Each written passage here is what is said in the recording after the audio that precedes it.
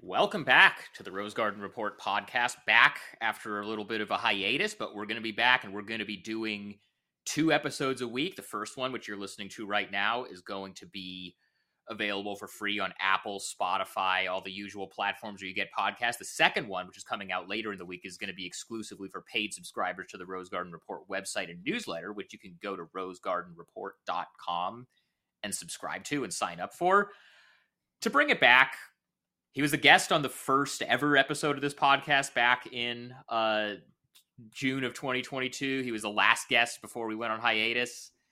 Figure this is always the guy we want to check in with. Erik, you guys all know what's up. Erik, what's going on? Dude, happy to be back on the new and improved, we hope, Rose Garden Report podcast. Very excited to be back. And also excited to talk Blazers. You know, I mean, I'm always down to talk Blazers. I'm always, and get into what's happening. Although it's, not hasn't been the most fun last 20 days or so ever since the calendar turned to 2024. But still here to chat and still here to kind of break down what's going on and see what the future may hold and kind of talk about what we've been seeing, and also for me to ask you some questions because you've been at a lot more games recently than I have. So I think this is a great time for all of that. So the last episode that we recorded was on November 29th. That was the last episode of the podcast. So since then we have had, and I'm just going through the calendar here, we've had the blowout loss to the Mavericks, close loss to Golden State, a couple of different close losses to Golden State. Some of these losses early on were like, they were losing, but we were still talking about like, hey, they're competing and they're in all these games. And then, they had the win against Phoenix where Shaedon Sharpe gets hurt. And then they have the loss to the Wizards where they're down 18 and come back against the Washington Wizards. We had the Wemby Scoot back-to-back games where Ibu Baji plays, and then also Wemby just embarrasses them. And then you have the road trip from hell where they lose 6 out of 7. They lose all 6 of those games by 20 or more points. And then the vibes have gotten a little bit better in the last week when they've been home, where it's been, they had the loss against the Suns where none of their main guys basically played because they were all injured. And then you had the back-to-back wins against the Nets and the Pacers.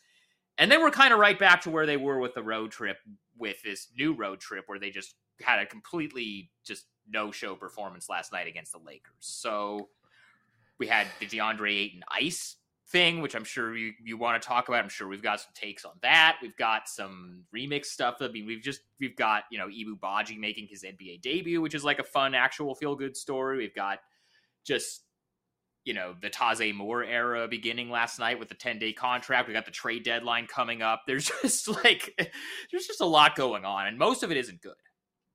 No, most of it is not good. Here's some stats for the listeners. Please.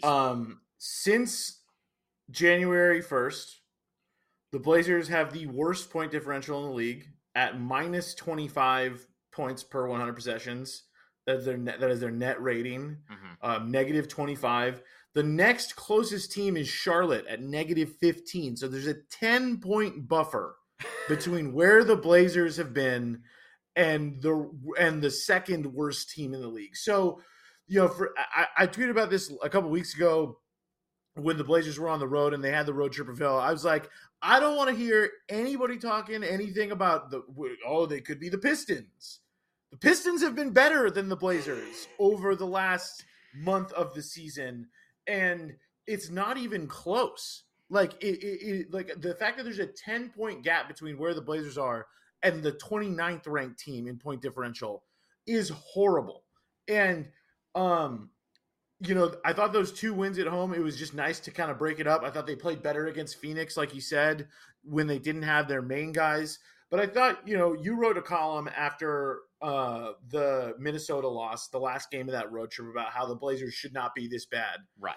And I found it interesting when you wrote about that, and you pointed out a lot of the statistical indicators, about playing harder on defense, moving the ball more, all the things that in the preseason press conference that Joe Cronin said he wanted this team to be, and I think what Chauncey Billups has said he wanted this team to be, they were not making good on at all.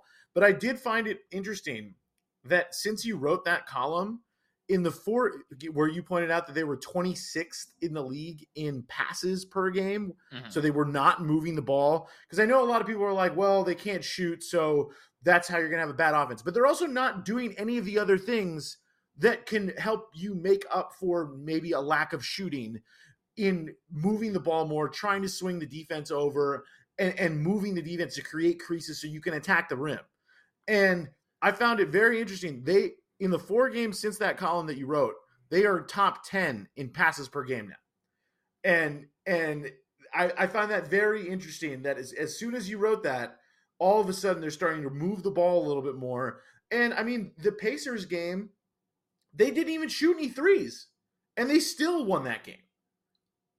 That was one of the craziest games I've ever seen, just in terms of the 3-point disparity being what it was, and the team that it was not in favor of winning. I couldn't believe it. And it was like they've got Halliburton and Siakam back. And Siakam looked really good in that game, by the way, in his first game with the Pacers. That was the first game he played since the trade. He did look good, but Jeremy in that game looked a little bit better. Jeremy's been really good lately. I just saw when they announced the Eastern and Western Conference Players of the Week, as they do on Monday every week, and then they announce who the other nominees were, which is just, just so people know, even like the voters, the media people who vote on the awards at the end of season don't vote on Player of the Week. The league office just gives it to somebody. So I don't know who it is at the league office that just picks the nominees. It picks the runners up. But Jeremy was one of the runners up this week, which I think, like, for this Blazers season, you kind of just hang a banner every time one of their guys, like, I think like Shaedon Sharpe has been nominated or gotten an honorable mention for Player of the Week a couple times. That's kind of the small victories you look for this season. But yeah, Jeremy is right in there right now. Yeah, and I will say another thing, as hard as I've been, and I think as hard as a lot of us have been about Chauncey Billups, I thought, I do think putting Jabari and Jeremy together in the starting lineup to have Jabari's rebounding kind of supplement Jeremy's kind of lack of rebounding at the 4, and because he just hasn't grabbed a lot of rebounds this season. It's just for a guy at his position, he just doesn't. It's just that's an objective fact. But right. And I think that those two complement each other really well. And I also have to say, like, maybe it's for showcase reasons, but also it's just better for the team, I think, to have Scoot come off the bench. Like, I think it's better for, and I think it's also better for his development to have positive moments to build off of. Like, if he's going to play better off the bench, I think it's better for him to have some more positive moments to build off of, to keep stacking good moment after good moment after good moment, because it was hard. And I think him and Ant, I think there have been moments where they've looked pretty good, but in general, that's just not going to work right now. And I think having, or at least as to start games, and as long as you have Brogdon, you might as well use it to at least make your team a little bit more respectable. Like, they're not going to suddenly play their way into the play-in zone. And they're also not going to be bad enough, I don't think, at least in terms of wins and losses, to make up any ground on the bottom 4. Even though they're worse statistically, with the net rating than all of those teams right now, they won enough games at the start of the season that there's just no way they're going to catch Washington, Detroit, Charlotte, San Antonio, even though San Antonio they've been getting some wins here and there for a change, but they're not going to win many games with that roster that they have outside of Wemby. Yeah, and to your point about Scoot coming off the bench, I think, because right now they've been, for the last week or so since they got back from the road trip, they've been starting Anthony Simons and Malcolm Brogdon as their 2 guards. And Chauncey said after the Brooklyn game, when he made that change, that he was originally going to do that on the road trip, but wanted to wait until they got home to do it. And originally the plan was for Shaedon to get that to replace Scoot in the starting lineup alongside Ant, but then Shaedon got hurt in the Oklahoma City game, and so now he's out for at least one more week. So today's, like, just for some housekeeping on the Shaedon thing, today is Monday. A week ago Monday, the team announced that he was going to be reevaluated in 2 weeks with the abdominal strain. So 1 week from today is the next time we should be getting some sort of update from the team about where Shaedon is at, because that's when they're going to do the next MRI. I don't know whether that means he's going to be ready to go right then. I would kind of doubt that, because usually when somebody is reevaluated, especially when it's a, core muscle injury where they haven't really been able to do much, he's going to have to do a little bit to get back in shape. But point being, assuming Shaedon is back in the next, few weeks, let's say, I think that they're probably, and most people around the league and most stuff you've read from people in market and out of market and heard and everything else agree with this. I think it is very likely that Malcolm Brogdon is not going to be a member of the Portland Trail Blazers on February 9th, the day after the trade deadline. Yeah, I mean... And I think that after that happens, if Shaedon is healthy, it should be Ant and Shaedon starting the rest of the season. And if Shaedon is not healthy, and they don't trade Matisse Thybulle, which I think that one could go either way depending on what their offers are. And you also have to remember that Matisse, because he was a restricted free agent who signed an offer sheet that they matched, he has the ability to veto trades for the first year. So I don't know if he's going to get traded or not, but that would be the other guy that I think there's a chance gets moved besides Brogdon. But if he's still here after the deadline and Shaedon isn't healthy, I think they should start Matisse alongside Ant to keep bringing Scoot off the bench, because I think just for the rest of the season, that's been better for him and it's been better for his development. And I think long term, they obviously still view him as a starter, but it doesn't have to be this year. And I think it's better for him if it's not, just based on what we've seen in each of those roles. Yeah, I mean, he's 19, and the track record of 19 and 20-year-old point guards that are not named Kyrie Irving is not very good in terms of their productivity level, their efficiency. Like Kyrie was kind of a one of one at 19 years old, like, and came 1920, like that, which is the year that Scoot is in right now. Like, you look at other guys in their first year, I was looking at other statistical profiles of like Gary Payton, Jason Kidd, guys that, they're not great shooters, but they can kind of defend. They do a lot of other things where, like, you could maybe convince yourself Scoot could be in that mode. They didn't have good statistical seasons either when they were young players. So I think you do have to give them some patience. And also, I don't think in either of those situations, they had a guard as good as Anthony Simons in front of him. And I think that's the other thing that, the Blazers have to kind of like think about here is like Simons' development in this role is also important, because Scoot isn't the only one developing. Ant is getting double teamed every night, having to deal with this new kind of coverage that he's never really had to deal with. And so learning how to play with that is important. And he's still really young. So, I think his development is also very important. And just like Scoot and Shaedon's is. And I think the other thing too, that trading Brogdon will help, it will make the team less competitive. You have to say that. We have to get that out of the way. But you need to increase the sample size on the data set to know what you have with Shaedon, with Ant, and with Scoot all together, or which one you want to keep. Because I know that timeline is going to be coming, and people are going to start wondering which one. And maybe you can keep all three, but I do think it's going to be something that down the line they're going to have to figure it out. And if they don't have data of them playing together, which combination works the best. And I also think too, I think there's been a lot of people like going hard about Scoot, going hard about Ant, and Shaedon has all of the talent in the world, and he shows how great he can be. But I do think that also the potential that maybe what if he's not the one of the star pillars long term.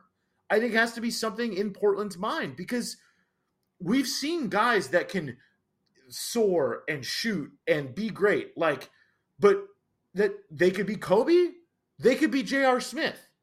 And it's like, and I think that I'm not saying that Shaden is either one right now, but I do think you have to keep an open mind about everybody and be constantly evaluating. And I think Shaden and Ant makes most sense as the right lineup, but I think moving forward, who knows what the combination is going to be. And I think you need them to play to know that. Yeah, and I think it's really just up. It's up for grabs right now, and I also think that the Blazers don't have, or I'll say this: none of those three guys have done enough to separate themselves and make you think, oh, this is definitely the guy. Like in the way that, this is like an extreme example, but a guy that Scoot got compared to before the draft, but like after John Morant's rookie year, and especially into his second season, you're just like, oh yeah, this is a guy. Like this is going to be one of your franchise's building blocks. Scoot has not been that good. Shaden has not been that good. Ant has not been that good. Like any one of these three could be the odd guy out, and it's kind of too early to say which of the three it's going to be. I don't think they're going to really have to make that decision until probably the end of next season. I think they're going to go the whole, next season, and then, because then it comes to like Shaden being extension eligible and Ant coming up on the last year of his deal, and then you kind of have to figure out, who you want to pay, who you don't want to pay, and then you see what Scoot did in year 2 if he made a leap from kind of where he is now. I think they're going to go all of next season. I think they can afford to go all of next season with those three and see which of them they have. But the point is, the success of the rebuild long term is hinging on at least one of those three guys has to be the guy and has to be good enough to be worthy of being the guy that you're building the whole thing around. And so far, they had, I think you kind of take for granted, they had that for 10 years with Damian Lillard, or really 11 years, but his rookie year, it was kind of still LaMarcus's show and he was like finding his way, but it was pretty clear pretty early on that Dame was a guy. And obviously his development curve was a little bit different because he came out of college a 4-year guy and was 22 and was a little bit more developed than any of these three guys were when they first got into the league. But one of those three guys has to be somebody that they look at and say, this is a guy. And I think Ant is right now, obviously he's the closest to being that. I would agree. But we have to have the caveat that he still has so much growing that he's got to do to be the guy.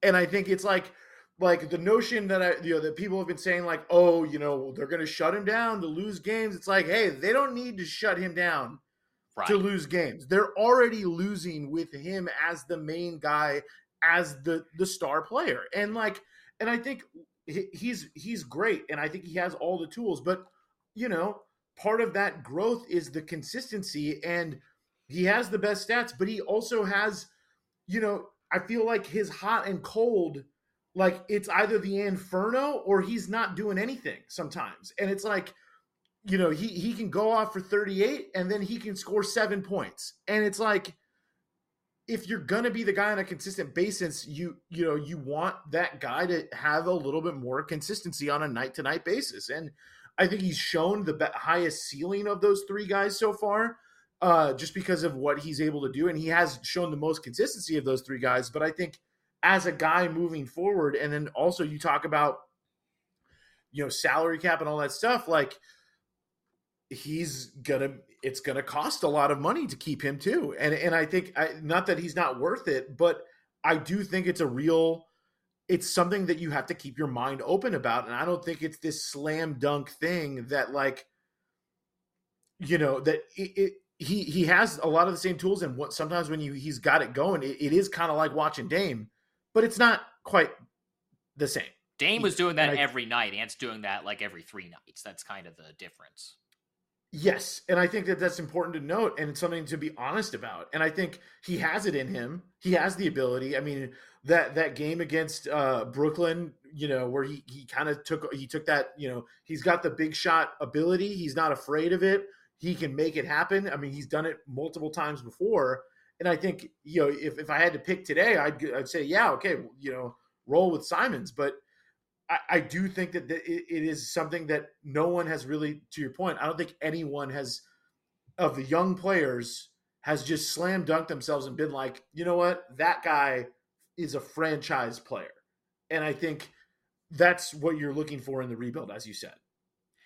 And then if it's not one of those guys, it's got to be whoever they get in one of the next two drafts. And, we're recording this on Monday afternoon. In a couple of hours, I'm going over to Chiles Center to see the first of two, and I'll be at the second one as well, but the first of two games that the Rip City Remix are playing against the G League Ignite, which have at least two, the two you hear about kind of in that top 5 range are Ron Holland and Matas Buzelis. And I'm not going to act like I've watched a ton of G League Ignite games. So this is really going to be my first time seeing these guys in person, but whoever they draft, whether it's one of those two guys or whether it's like Alex Sarr or, there's so many different guys that you get thrown around. There's not a Wemby in this draft, I don't think.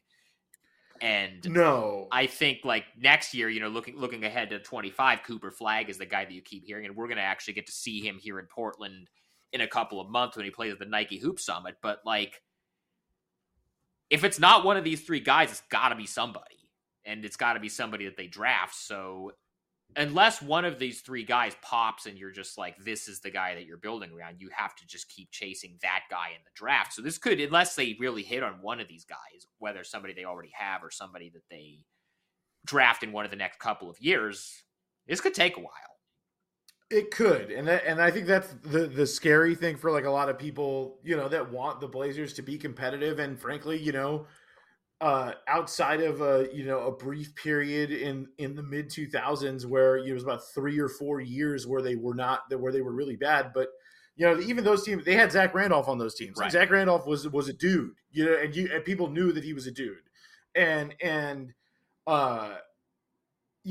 finding those guys, and I think Ant is the closest that they've got right now to that building block, but they still have so much time to see what they got with Scoot, what they've got with Shaedon, and I think moving Brogdon becomes even more important to that point, so you can see what you really have, and so those guys can develop.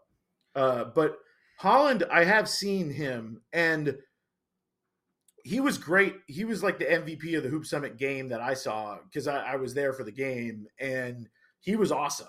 But I'm excited to hear what you think of him when you go see him tonight, because he might be a little undersized for like a center type guy, but maybe he can be, like an undersized type of big who just kind of plays to his strengths. But I am interested to see what happens with this draft. And I think, this draft and the next one, obviously the Cooper Flagg draft. And again, if they trade Malcolm Brogdon, they have a really good chance to be. And if the draft is really what a lot of people say, where it's not a very good draft, they will have a very good chance of being in the Cooper Flagg sweepstakes next year because they're going to be really bad again. Yeah, exactly. I think you're looking. I got a mailbag question that's gonna come out later in the week on rosegardenreport.com, which you should go subscribe to, by the way, if you have not. But I got a question about like what is the timeline of the rebuild and how long do they want to be doing this? And my default answer has always been, at a minimum, it's going to be this year and next, and that's if everything hits. You're talking about the team that they're playing tomorrow. By the time this is out, it'll be the day of this game. But the team that they're playing tomorrow, Tuesday, is Oklahoma City, which is like the extreme example that you can look at as a team that was absolutely terrible and tanked and bottomed out for 2 years. And, they got lucky that, they basically had the Clippers over a barrel in that Paul George trade. Were able to get SGA plus, all the picks that they got. And then when they had lottery picks, they drafted Chet, who's been awesome so far. Like he's, I think long-term Wemby's still a better prospect, but Chet's going to win Rookie of the Year, and he will deservedly win Rookie of the Year. So that's a guy. They drafted Jalen Williams last year, who's a guy.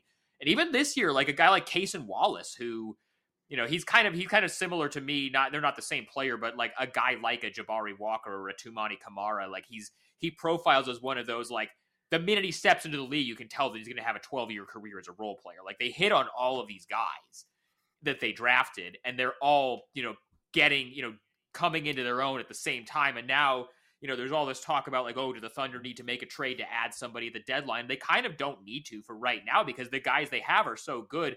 And now you go from, They were terrible for 2 years. Then last year they were in the play-in. They lost in the play-in, but at least they were competitive enough to be in the play-in. And then this year they're, by the end of the year, they're either going to be the second or third, or, but they're going to be a top 3 team in the West, and they're going to be looked at as a team that has a good chance of making the Western Conference Finals. That is the extreme example of like doing a 2-year bottoming out, and then you're right back in the mix. I don't think you can say that the Blazers are going to be on that end of the timeline, because I don't think any of the guys that they have or any of the guys in this coming draft are as good as SGA or Chet.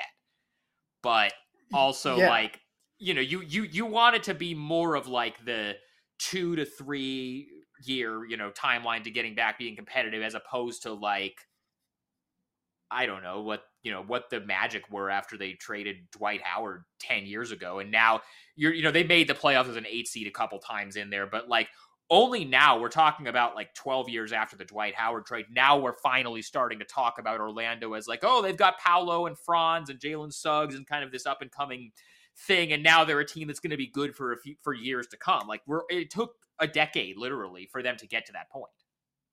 Yes, and a decade of being bad, of barely making it the 8 seed. And I want to add to your Oklahoma City point that, like, you have to hit in the draft. You also have to hit on your trades. Like, your trades have to be good. Like, SGA, they got him in a trade. They didn't draft him. They got him in the Paul George trade. Isaiah Joe is a dude that they picked up off the scrap heap after the Sixers cut him. They were able to get Micic in the Al Horford salary dump deal when they dumped him on Oklahoma City's books, and so they were able to like go about it several different ways, which is what you have to do as a small market team. Like, I've got a lot of people being like, okay, you don't have to sell Portland to you and me. We love Portland. We live here. We know it's a good city. We know it's got, great restaurants, amazing summers. And we also know that when guys come here at a certain point, a lot of the best players in Blazers history end up liking it for the most part. They don't hate it. A lot of them stay here. It's a good place to be. But the fact of the matter is the getting them in the door is the hardest part.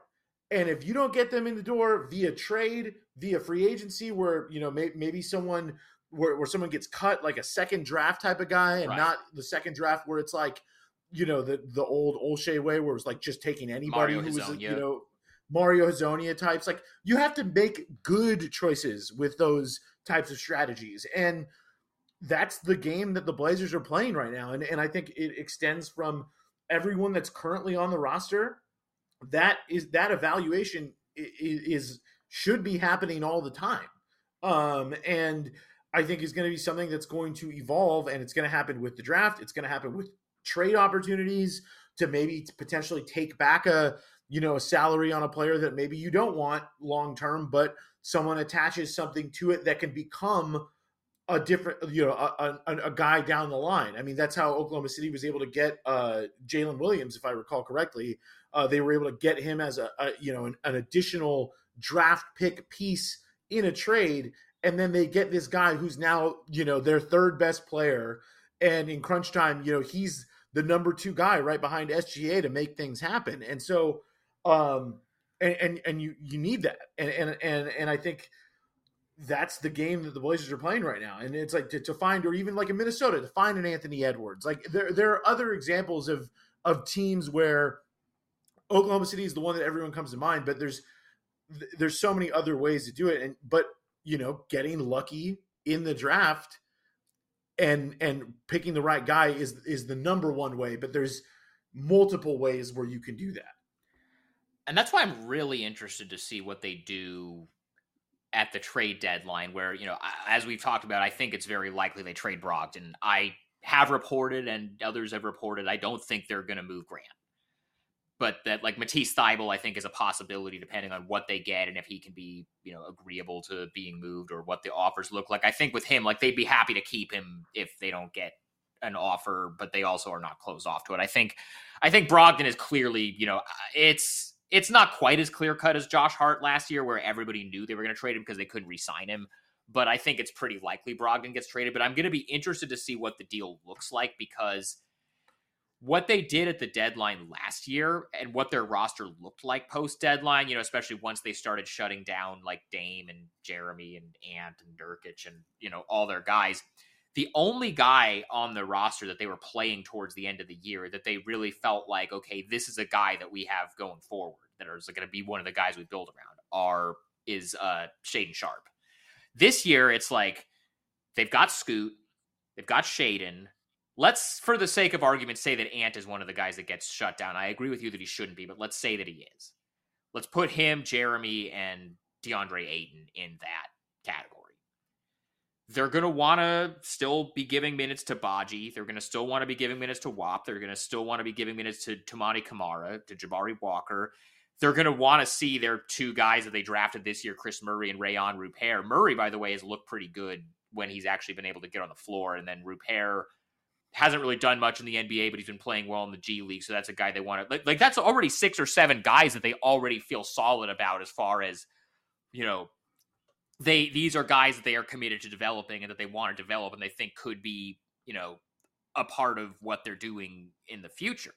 So it's not like they can really take, let's say, you know, a Cam Reddish or a Kevin Knox, who is just like a lottery ticket, and just like, hey, let's throw this guy out there for 30 minutes a game and see if it works out, like they were doing last year. I think last year when they did their deals at the deadline, they knew that Matisse Thybulle was a guy that they wanted to re-sign and that he was going to be a productive, you know, a piece that they were going to try to build around and try to keep. They knew, they didn't feel that strongly about Reddish or Knox. They did those deals for the picks and were just like, sure, these guys are former lottery picks. Let's take a flyer on them. Let's see if it works out. And then in both cases, it didn't work out.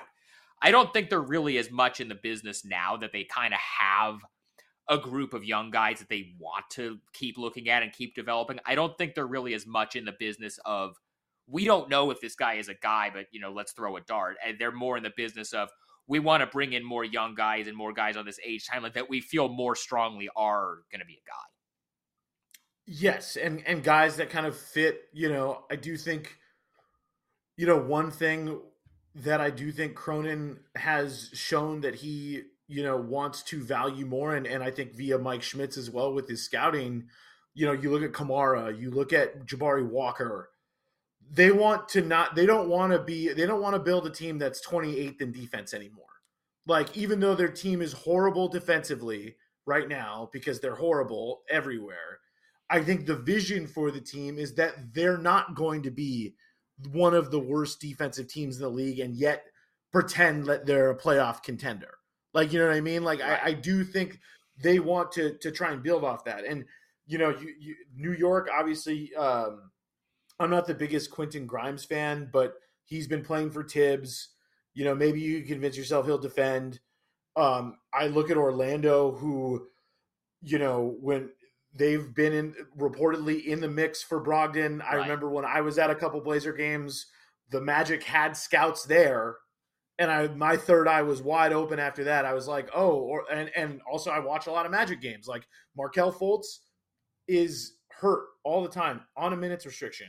Cole Anthony, really good backup guard, not maybe exactly who you would want to play next to Paolo and Franz. And I think Brogdon shoots it well enough that he can be a floor spacer as well as a setup guy for those dudes. And so you look at someone like Chuma Okeke for Orlando, who is a big, strong, really good defender. 3-point shot, you know, it looks a little weird, but it's been okay.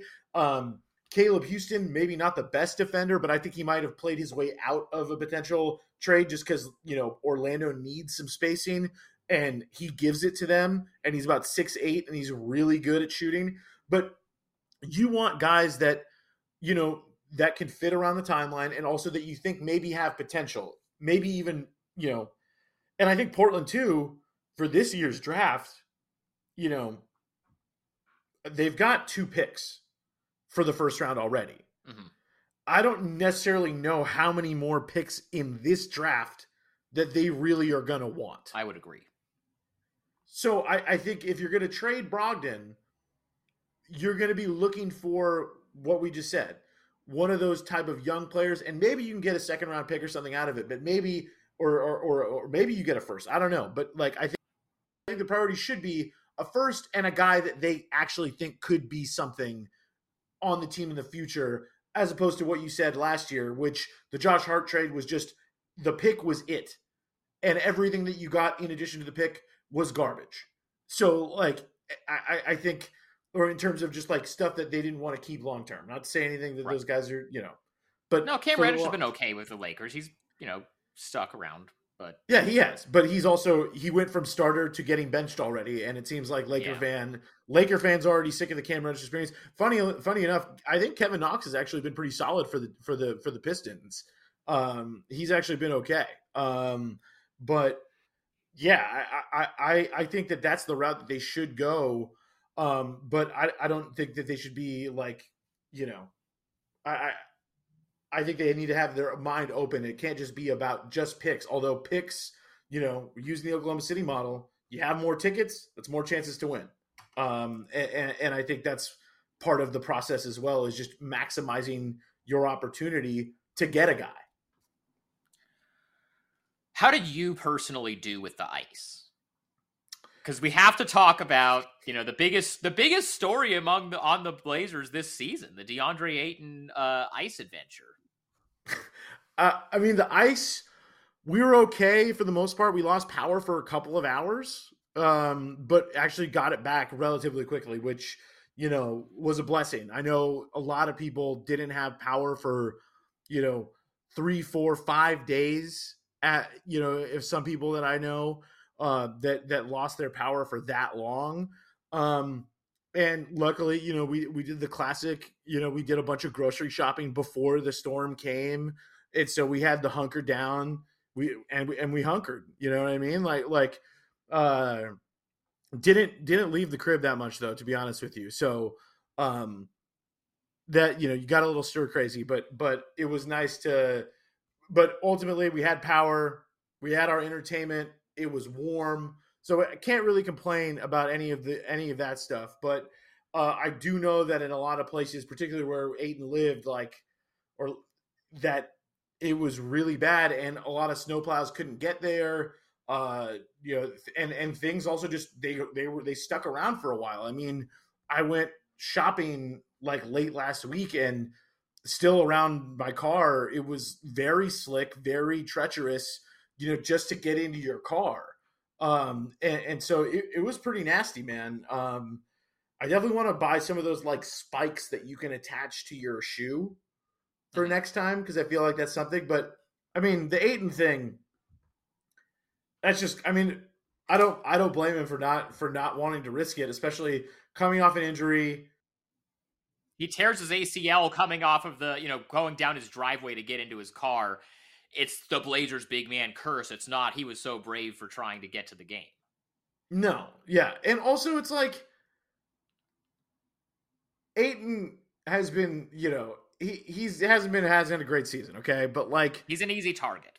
He's an easy target, and it's, he's an easy target because of the Devin Booker stuff and the way that they talked about him, and and also the Blazers being horrible doesn't help his reputation either. Even though he wasn't playing for, the road trip from hell. But right.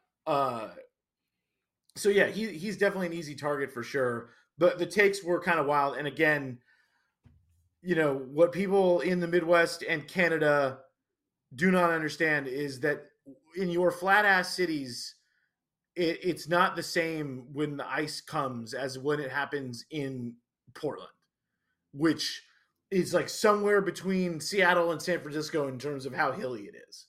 You know what I mean? Like it does, and it doesn't ever snow like that in San Francisco. And that's also just like the ice, like snow is one thing. This ice is like actually dangerous. So I was walking from the parking lot across the street from the Moda Center where we park. This is the Wednesday game against Brooklyn, which is the one that he missed. But the drive over was actually fine from my apartment. I was walking from the parking lot to the media entrance, which is by the loading docks. And I slipped and fell 3 different times on that walk. That's like a 2-block walk. And I was fine. I wasn't hurt or anything, but it's like, I'm not 7 feet tall and I'm not coming off of a knee injury. if I tear my ACL, it sucks, and I'm gonna have to deal with getting surgery and doing physical therapy or whatever. But my entire job isn't based on my ability to play basketball competitively, so it's not that big a deal if that happens. Whereas if something like that were to happen to him, like, is that really is that really what you want to be, doing? Or I don't know. I think if it was any player other than DeAndre Ayton that this happened to, I don't think people would have reacted the way that they did. And some of the takes that I saw were like, there was like the one on like Zombie Deadspin where they like talked about how like Joe Cronin is a fraud who only got the job because Neil Olshey was canceled. And it's like, okay, if you want to make a Neil Olshey was canceled argument in 2024, you can go ahead and do that if you want to. And then there was the awful announcing one that tried to bring Brooke into it, which is like, okay, I know where Brooke lives. They do not live near each other at all. Like, it's not just because she was able to get to the game doesn't mean everybody in every other part of the Portland metro area also has to be able to get to the game, or that should get to the game. And I don't know, I just saw a whole lot of people who don't live here opining on how the weather conditions are here. And I haven't talked to a single person within the Portland city limits who has the opinion of, oh, well, he was just being soft, he should have come to the game. Everybody here was like, yeah, I get it. Yeah, I mean, it was weird for the rest of the country. It wasn't that weird to me or to any of us. And I think I'm glad it's over. I did see that Jalen Williams, J-Dub, oh yeah, had a tweet being like, dang, like, this ice is no joke. Like, I see where Ayton was coming from. Because I mean, it's super treacherous. It's scary. Like, it's you don't have your balance. No matter how good a balance you have, you could still eat it. And being a 7-footer, when a 7-footer hits the ground, it's a lot more impactful than a regular person slipping and falling on the ground. And also a guy that he grew up in the Bahamas, moved to San Diego, then moved to Phoenix and played the first, 6 years of his career in Phoenix.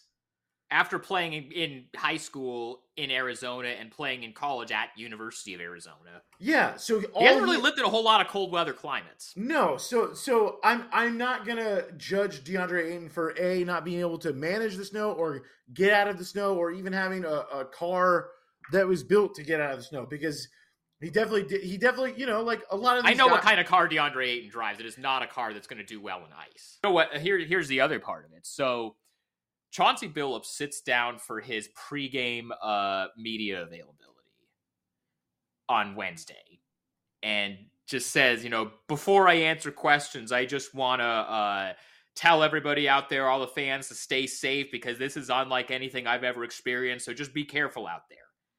So here's where Chauncey Billups has played during his playing career. He played in Boston, which is a cold weather city in the Northeast. He played in Toronto, which is a very cold weather city. He played in Minnesota, which is very cold.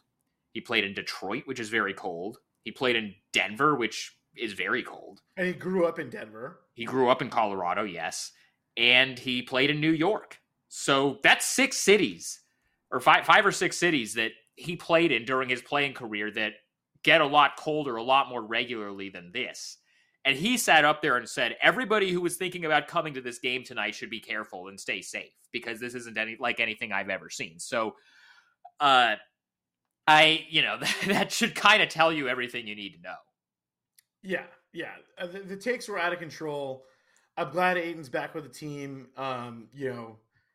Although I will say, man, that Laker game last night, that was rough. That was a rough watch, man. Because the Lakers didn't even look like they cared at all. Like they were walking their way to a 20-point win, and the Blazers' like effort by comparison was also like pretty bad. And it was like, it felt like there was like a fire lit under them for those first couple of games when they got home, and then it kind of all went away last night. And I'm interested to see how they respond against Oklahoma City. If because they will have Ayton back this time, who they didn't have last time. But for the most part, I wonder how that game's going to go. And I have, I'm afraid it could continue. It could get back to where the team has been for the majority of 2024, which has been the worst team in the league. Yeah, that back-to-back, that Oklahoma City Houston back-to-back could be, because Houston's not like, they're like a borderline like play-in team, like they're decent, but that's a team that plays hard and has that's not going to be a walkover team. Not that any team the Blazers play really should good be at home. right. Not that any team the Blazers play should be viewed as a walkover team. Even they end this road trip against San Antonio, who you saw what happened the 2 times they played last month here in Portland. The game that Wemby played in, the Blazers got run out of the building, and the game that Wemby didn't play in, the Blazers won because they were the only team that actually had NBA players on the court. And they still almost lost. And they still almost lost that game, which I think gets lost in the shuffle. I mean, I was doing the AP gamer that night, and I thought I had written my story, and then I had to start like writing sentences just in case the Spurs came back, because I think they cut it to like 6. Yeah, like 6 within like, and they made some plays at the end to win the game, but and put it out of reach, and I think still win by double digits. But it was not a great win by any stretch. I mean, I think that Pacers game was probably their best win. Easily their best win, because it was, the Pacers and I realize this was the first game that Pascal played since the trade got there, so it's going to take some time for them but it's like, this was the Pacers that had Siakam, they had Halliburton back from the injury, they had their guys, and the Blazers pretty much outplayed them the whole game. And that's against a team that, the Blazers, a team like this should have no business beating. And, they beat full strength Sac the night before at Sacramento. Yeah. Like they had just come off a really good win for them, and then they lost to the Blazers. Like that was a good win by Portland, but those performances have been few and far between. I can really only think of a few off the top of my head that I would qualify as good wins. It's like that one, the Sacramento one right after Christmas, that the Indy one in Indy, and the Cleveland one too. That was one of the ugliest games I've ever watched, and they came back from down big for that one. But Cleveland's good, so like I guess but like you're really not looking at a whole lot. Like a lot of the wins that they've had were like Spurs without Wemby, 2 against Brooklyn, who that's a whole other, like, that team is not. Oh my god, that team is so bad. I can't believe people out there are like trying that. It's just because they play in New York, and it's the prestige zone, and they have a great broadcast. They have Iron Eagle, they have Richard Jefferson, they have Sarah Kustok. They have a great broadcast. It's really well done. Jay-Z used to own part of them. Jay-Z used to own them, but they suck, man. Like, and they beat the Lakers the other night. But again, the Lakers also suck. The Lakers are also not very good. Like, I was watching NBA Today, and right on the heels of beating the Blazers by a zillion, they're talking about, well, is LeBron going to want to stay long-term? He's got a player option. They're really bad. They don't look like they're going to be a contender. And it's like, so even for the Lakers, like, that win the other night was not very good. And I think the loss to Brooklyn, who is really bad, was probably more alarming to the state of the Lakers than anything else. And I think, Brooklyn is really bad, man. Like, and I think, Mikal Bridges is very good, but I think this season has kind of proven that he's, honestly, if we want to play a little money quarterback, Blazers probably got saved from themselves. And I think, and GM Dame from wanting Mikal Bridges, because if he was the second best player on this team, I don't think it would just be the same thing that they've been doing for the entire Dame era, and it wouldn't have been good enough. And we would just been sitting here a year later talking about trading Dame, except they would have had Mikal Bridges instead. Yeah, and I think that stuff gets, it's a little bit of a different thing just because Scoot has not been, I think, what people thought he was going to be from day one. But no, I think ultimately the way that everything shook out was the way that it should have shaken out. Yes. And I'm going to be very interested in, we're recording this on Monday. It's coming out on Tuesday. So we're a little bit over a week away from the Milwaukee game. And right. I am just very, very interested in how that goes. both on the court and also just everything around it. I mean, I have no doubts that everyone's going to give Dame so much love. It's going to be a standing ovation. It's going to be a tribute video.